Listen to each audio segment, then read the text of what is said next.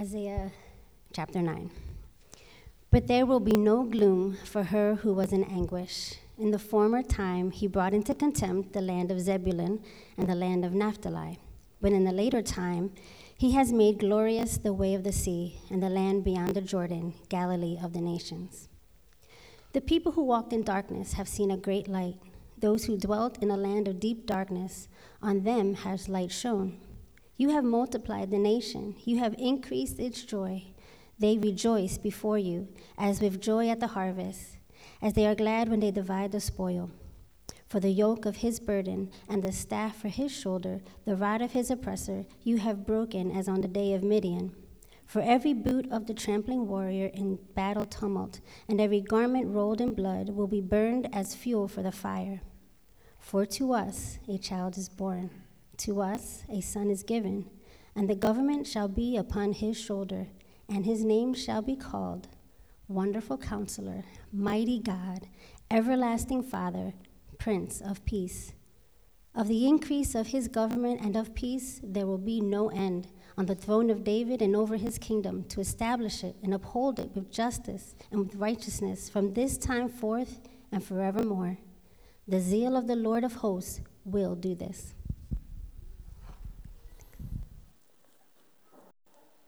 Thank you, Melody.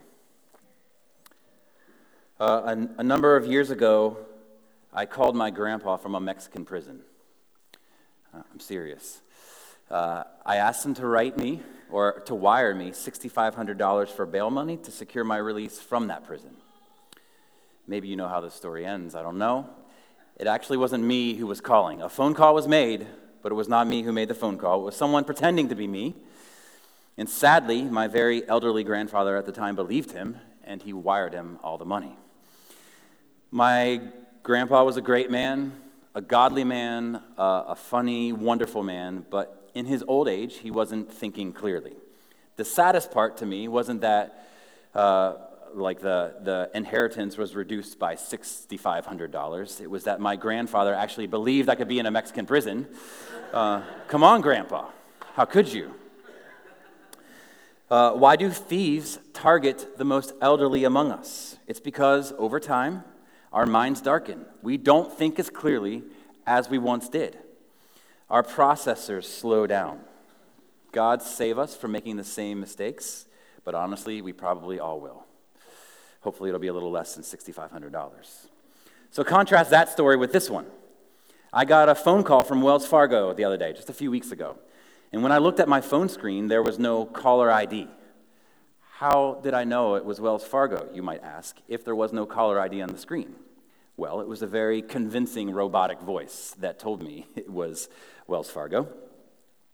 And it said, when I picked up the phone, it said, "Hello, this is Wells Fargo Bank. We regret to inform you that your debit card has been locked. Please press 1, followed by your 16-digit card number to restore account access." Yeah, right. Thankfully, there was enough light left in my brain to see the danger and avoid it there. They wanted to steal. There's not $6,500 in my bank account, but whatever was there, they wanted to steal it. The great thing about my grandfather's darkened thinking is that when he made that mistake, he was just a few short years away from passing from this life into the next. He knew and loved Jesus. Sorry, it's going to be weird this morning. I don't know how to keep my spot on the iPad screen. Bear with me. This is just like a family day, okay? Your first Sunday here, we're glad that you're here. This is Family Sunday, where we screw everything up on the same day, okay? All right. My grandfather knew and loved Jesus, and now his thinking is more enlightened than any of ours is right now. He made his way through the darkness, and he's now enjoying the eternal light of God's kingdom. Unfortunately, most of us will have to pass through the veil of darkness to get to the light. We'll grow old. Our processors will slow down and fade. But then Jesus will usher us into the light, but only after having passed through the darkness. Our text gives us a front row seat today to contrast the spiritual darkness and spiritual light. It describes the moment when the light of dawn first seeped into our world, when the first hints of morning light began to break through the darkness and new life was breathed into our breaking and dark world. So even before our text this morning that Melody just read for us, Isaiah had painted a pretty dark picture of the state of God's people. It's very dark. If you flip back in your Bibles to Isaiah 1, I'll put it on screen for you so you don't have to flip back, but it says this: "My children have rebelled against me. The ox knows its owner, and the donkey its master's crib, but Israel does not know. My people do not understand. Your country lies desolate. Your cities are burned with fire. It's desolate." It gets even darker than this. Skip ahead to Isaiah 8. "Here I am with the children the Lord has given to me," Isaiah says, "to be signs and wonders in Israel from the Lord of armies who dwells on Mount Zion. When they say to you, 'Inquire of the mediums and the spiritists who chirp and mutter,' shouldn't a people inquire of their God? Should they inquire of the dead on behalf of the living? Go to God's instruction and testimony. If they do not speak according to this word, there will be no dawn, no light for them. They will wander through the land dejected and hungry. When they are famished, they will become enraged, and looking upward will curse their king and their God. They will look toward the earth and see only distress, darkness, and the gloom of affliction, and they will be driven into thick darkness." So you got this contrast between dawn and darkness, light and dark. This certainly sounds like, for the nation of Israel, like the darkest part of the night for them. Isaiah identified the problem for humanity. Not a problem, but like the fundamental issue with us as human beings. When he asked the question, so the fundamental problem is identified when he asked the question, should not a people inquire of their God, to the teaching and to the testimony? If they will not speak according to this word, it's because they have no dawn. So he's saying this is the light. This is the dawn for humanity.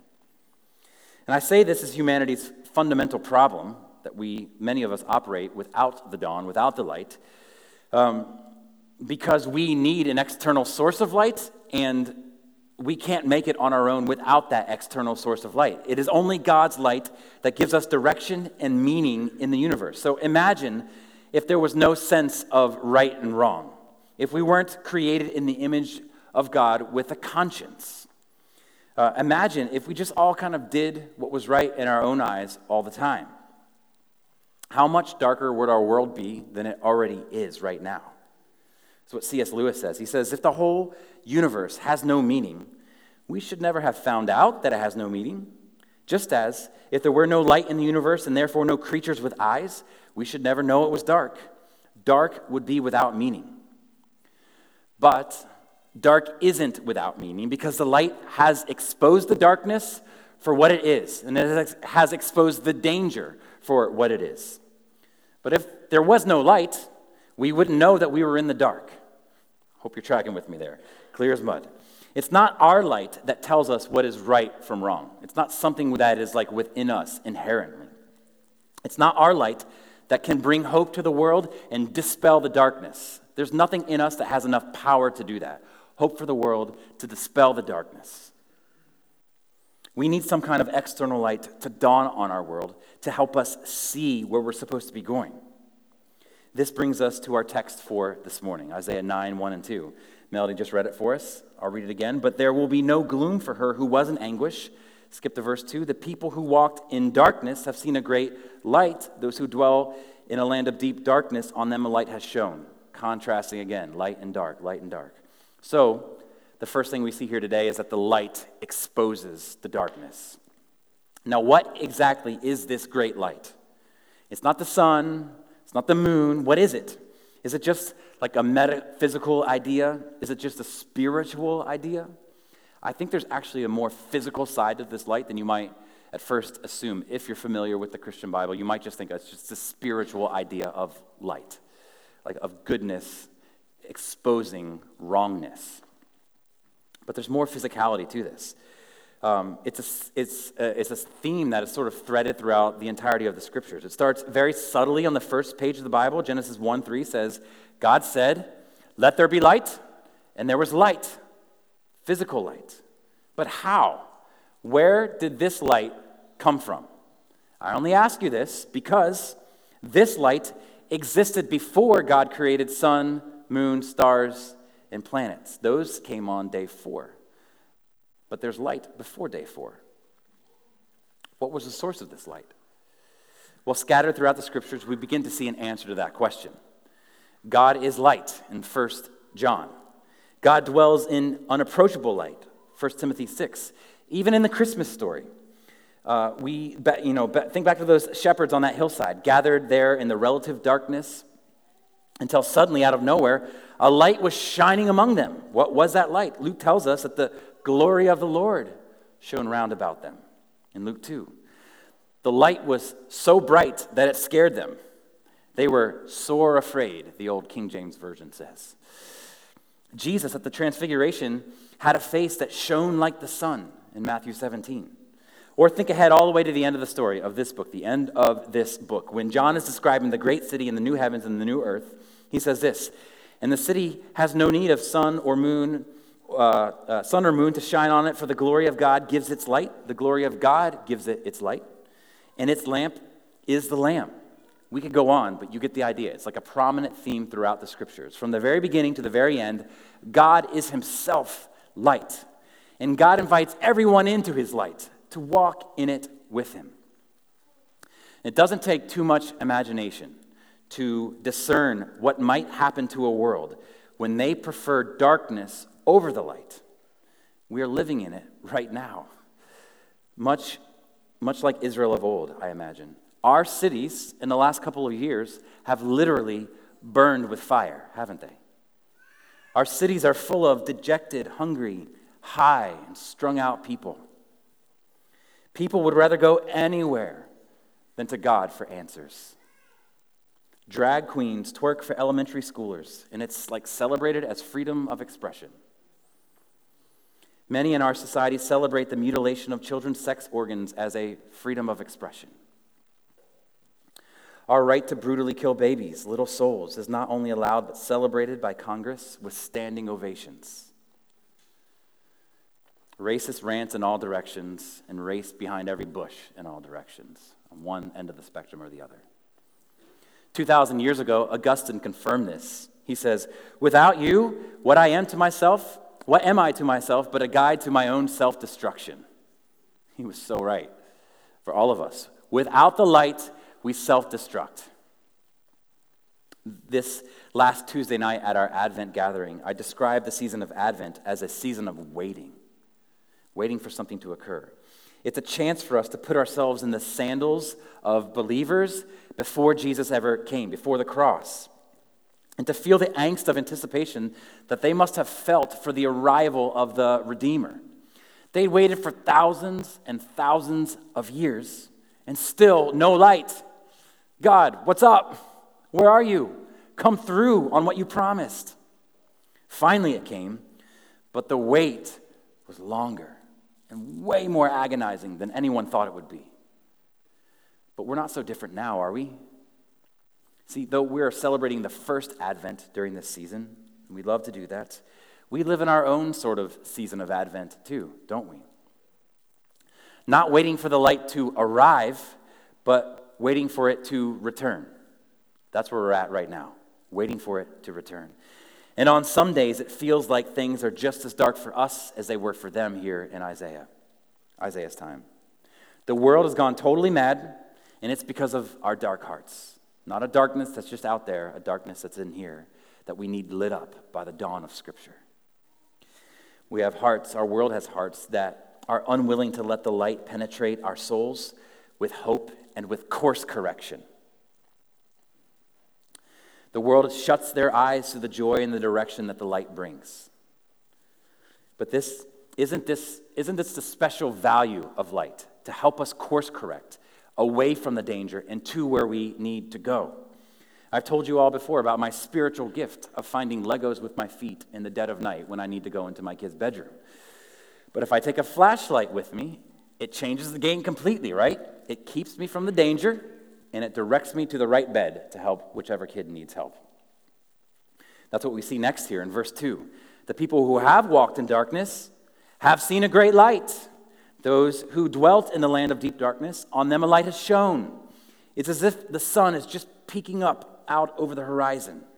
And for the very first time, the light is exposing what is around them and what is to come. And that is the best news here. And what do they see once the light filters through the atmosphere? They see something amazing. Look down at verse 3. They see that God has multiplied the nation. You have increased its joy. They rejoice before you with joy at the harvest, as they are glad when they divide the spoil. For the yoke of his burden and the staff of his shoulder, the rod of his oppressor, you have broken, he says. So, number 2, the light increases our joy. The light exposes the darkness, but now we see that the light increases our joy. So as the light begins to seep out over the darkness, it begins the inevitable process of giving God's people joy. And the light provides joy in 2 ways. First, it multiplies the nation. You see that in verse 3. And then it removes oppression, verses 4 and 5. So first, the light comes to multiply the nation. So our Phillies made it all the way to the World Series this year, right? Good year for the Phillies. They had an incredible, if not hugely unexpected run. No one expected them to be there this year. I checked the stats this morning. Going into the summer, they had lost 8 more games than they had won. They were well below 500, as it's called. If you went to a game in early June when they were 8 games under 500, they were back when they were just a bad team. The stadium would have been relatively listless, I imagine, and probably mostly empty. But by the time October rolled around, and they were just a couple games away from winning the World Series and being world champs. You go to a game in early June, you go to a game in the World Series, and you'll know the difference between a half-full stadium that's for a team full of people who are rooting for a team that stinks, and then the standing room only stadium in Game 3 of the World Series. Just like a stark difference between those 2 experiences in that building. The energy level is completely different. There are more voices with more energy and more expectations to cheer on the team. If you're not into sports, sometimes I get criticized for talking too much about sports. If you're not into sports, then just imagine the energy level of the cover band before the main act, if you've been to a concert before. Between the cover and the main, what happens? Oh man, the building fills up, right? The crowd multiplies and the energy ramps way up in that space. In both cases, it's more fun when the building is full. It's louder, there's more energy and more expectation. This is what the light will do when it comes, according to Isaiah. The light was coming to multiply the nation. You can almost picture it advancing over the darkness, calling more people into its glorious light. One more person, one more voice, one more soul, one more tribe, one more tongue, one more nation in the kingdom of his glorious light. Getting bigger and bigger and bigger. And with each advance of the light, more and more joy and more potential for joy and another voice to sing with joy comes as that light advances. This has been part of the special joy of being a part of a growing church, hasn't it? When new voices come in and they are added into the mix, we lift up songs together even louder than the week before. We sing at the top of our lungs. It's just like a sweet, surreal, emotional experience, especially at the front when you can feel the weight of a couple hundred saints singing the joys of their King. I'd recommend you sit up here every once in a while to enjoy it like I do. Hands raise, tears roll, drooping shoulders lift, spirits rise. And why is that? Because the light has come to increase our joy. And we get a special experience of that every week when we gather together as God's people. The light multiplies the nation, verses 4 and 5, and it removes oppression. So Isaiah gives 2 illustrations here of wild, celebratory joy to describe the people's future happiness. The picture is that of a really good harvest or like a victory in battle. Look at the second half of verse 3, if you will. It says, they rejoice before you as with joy at the harvest, and as they are glad when they divide the spoil. That's like military language there, battle language. The light brings rejoicing, joy, and gladness. When I was young, very young, my uncle was a contestant on the Wheel of Fortune, which was cool. He made it all the way to the final puzzle. Sadly, he didn't solve it, but he still won some pretty great stuff, and I have actually slept in the bedroom suite furniture or whatever that he won that night. I've slept in that stuff very many times growing up as I visited his house. Basically, me and Pat Sajak are boys, is what you should understand from that. So, and Vanna White. But you know the exhilarating feeling of winning something, right? Whether it's big or small, you know that exhilarating feeling. You've probably seen The Price is Right before. If you've been homesick in the middle of the day and need something to watch at noon, The Price is Right is a good option. You've seen them win some major prizes or major cash. The feeling of exhilaration that comes when their needs are going to be covered, at least in the immediate time, because of the big sum of money that they won. You can picture them jumping up and down and screaming. That's the kind of exhilarating joy the light brings with it. So picture that. That's why I said earlier, it's okay to say amen. It's okay to clap when we are enjoying the Lord together. So what could deserve this kind of joy for the people of God? Look at verse 5 with me. It's in verse 5 that the bloody uniforms and the muddy boots from the violent battle are burned because they're no longer needed. There's not going to be any more battles. So they burn them in this epic bonfire. Oppression has ceased and victory is won. This was their future, and this is our future too. And look at verse 5. For every boot of the tramping warrior in battle tumult and every garment rolled in blood will be burned as fuel for the fire. And how is this? How does the end of war for all time, the introduction of peace, the dawn of peace, how does that come about? Well, get a battlefield in your mind. And you've got two sides on the battlefield, right? On the one end of the field is the evil army cloaked in dangerous darkness. It's Satan, his hellish crew, and all the evil tyrants and big shots of history. It's a formidable army that you and I would never have a shot against, not in a million years. But on the other side, we see God leading out his army. And it's almost laughable what his army looks like. It is God and his toddling little boy, hand in hand. That's it. That's their army. Against all this, you've got God and a baby king. How will the good news of verse 5 happen, where all the accoutrements of battle are burned in a bonfire? How will it happen? Through a birth announcement. For unto us a child is born. Unto us a son is given. What a picture. One reason to believe Christianity is that no one could have thought this up. No way. There's no way. God's answer to the insanity in our world now and for generations past is not a big, impressive army. It's a baby boy. But who is this baby boy? Who is this son that acts as a light, exposing the darkness and increasing our joy? He is the light that comes to bring limitless peace. And of course, we know as Christians that this light is Jesus. But how can we know, though? How can we know that we know that this is true? Is there something here that might sturdy up our faith that Jesus is the Christ, the true Messiah, the Redeemer? Here's how we can know that a text written almost 1,000 years before Jesus was even born was already itself talking directly about Jesus. I hope this stirs up a little bit of extra faith in your soul this morning. I borrowed this illustration from another pastor, but he talks about this like playing the game of memory, perhaps with a child. I've played with many a child and lost to many a child, even in recent weeks. The game of memory where you match different cards that are turned over. And you know that smug feeling of satisfaction when you flip one over and then flip the match over. I felt it, again, less than my kids have felt it, but I have felt that smug satisfaction. We'll pop back up to the beginning of our passage in verse 1. And this is the first card that we'll flip over.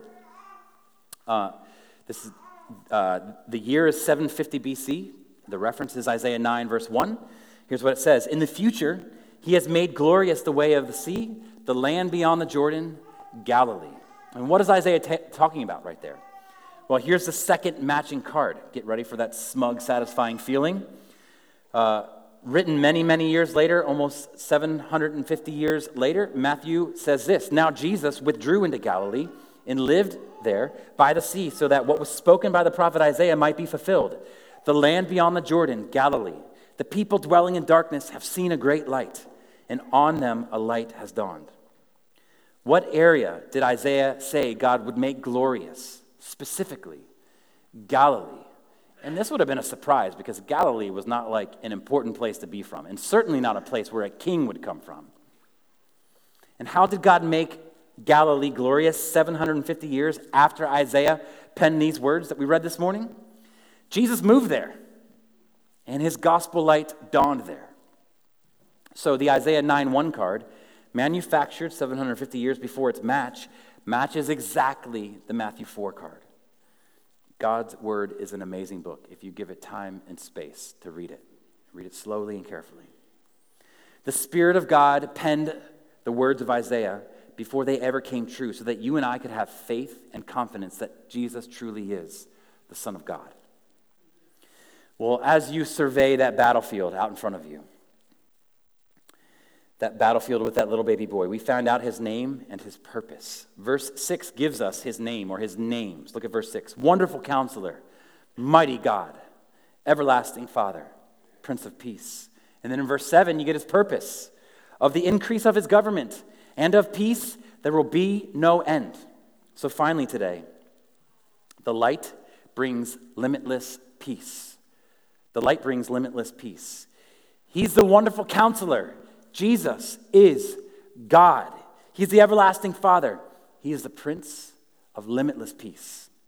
We don't have time to unpack all of these titles for us this morning. We'll save that for another day. But I do want us to notice verse 7.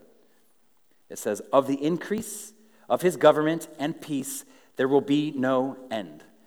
Limitless government, which most of us do not like the idea of, and limitless peace.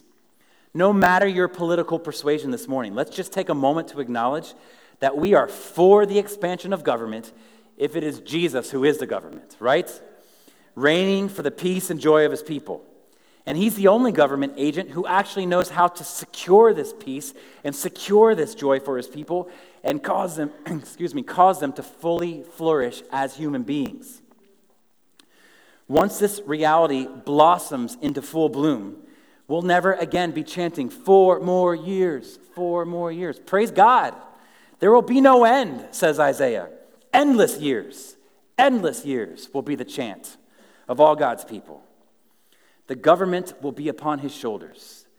There's legit political hope here in this book during a politically depressing time for us in this day. We should live in this reality as we await its full expression. If you have strong political opinions, great. If you love politics, wonderful. But by God, love Jesus more and anticipate his government more. That's probably not hard to do. If our emotions related to politics overwhelm our joy in Jesus, it's time to reevaluate where we're at with our politics, guys. Don't rage, rejoice. This government is coming. Of the increase of his government, there will be no end.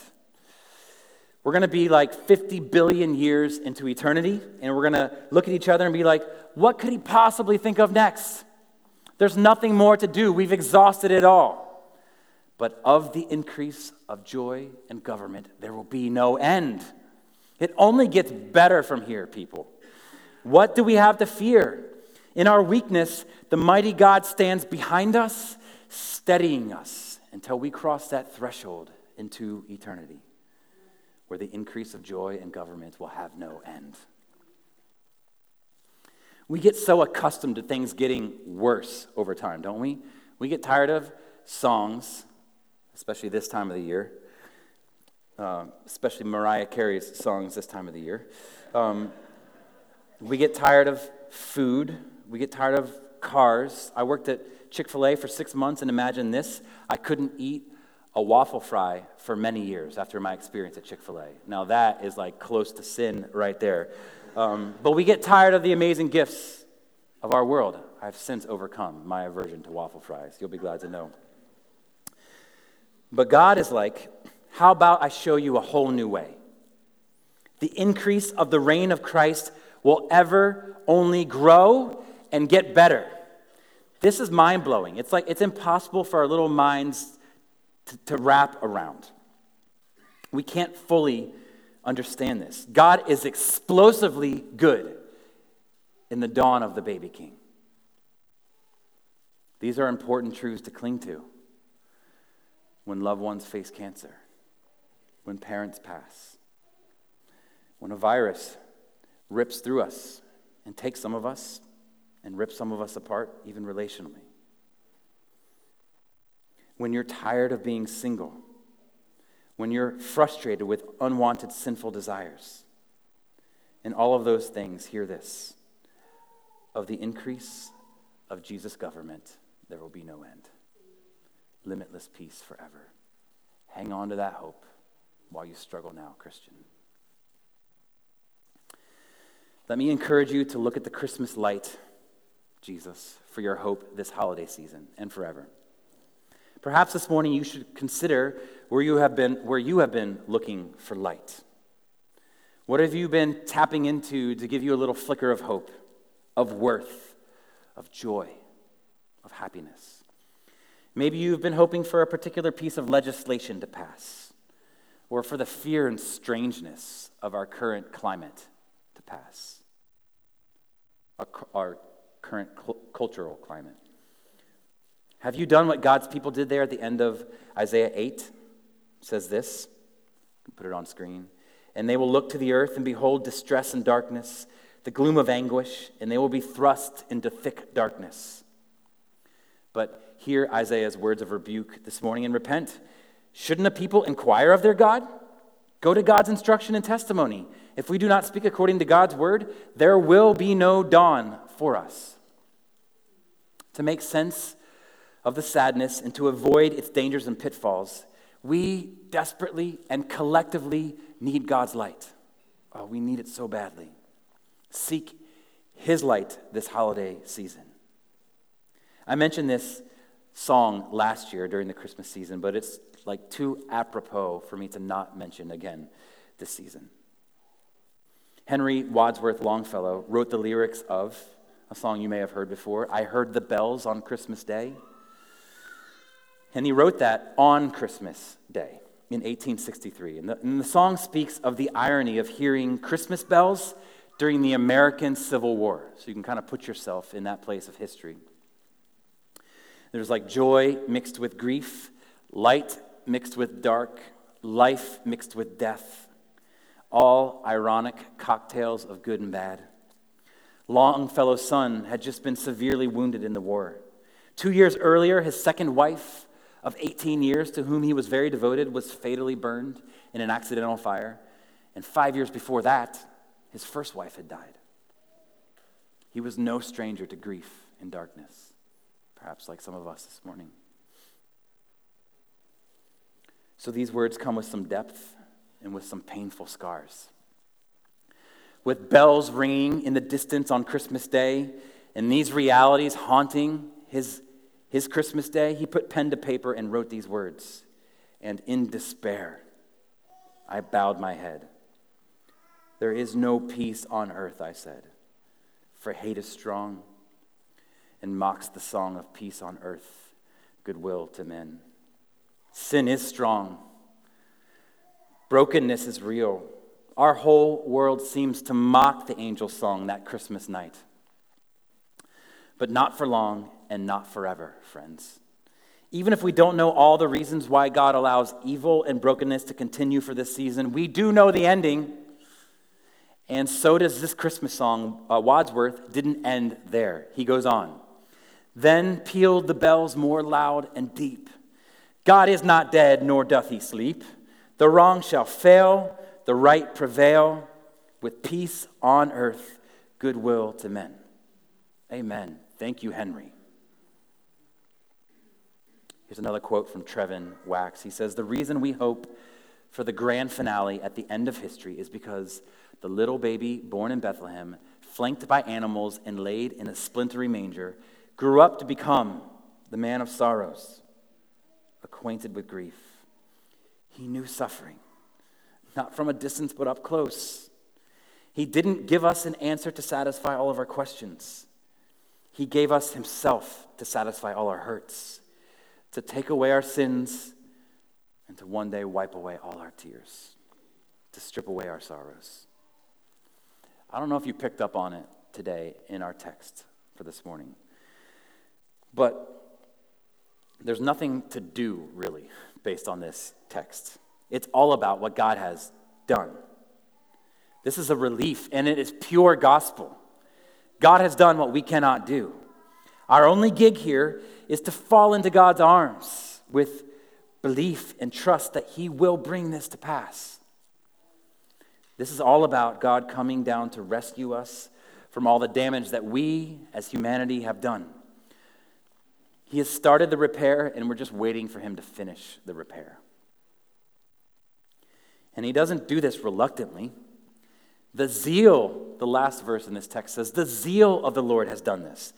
He's not like, do you guys have any idea how much this is costing me? There's not that kind of spirit in him at all. No, God is not reluctantly gracious.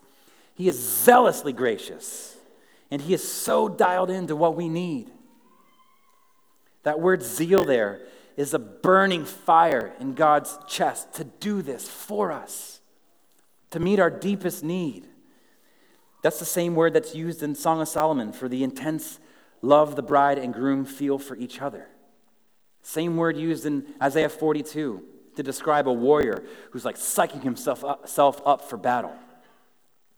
God is not dispassionate about you as an individual. His fiery zeal is what has saved you. God is on fire for everything we need. It's amazing. Hold on to your hope, friends. As sure as the light dawned in Christ, it will come to shine in full glory and full power. Jesus will return to reign.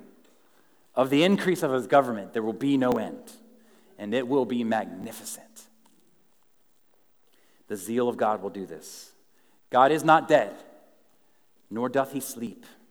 The wrong shall fail, the right prevail, with peace on earth, goodwill to men. Amen. True to keeping with the rest of this day, I have no idea who's supposed to come up here and pray right now. So somebody come up and pray our application prayer. Thank you, Brother Will. I think Will is praying for us this morning.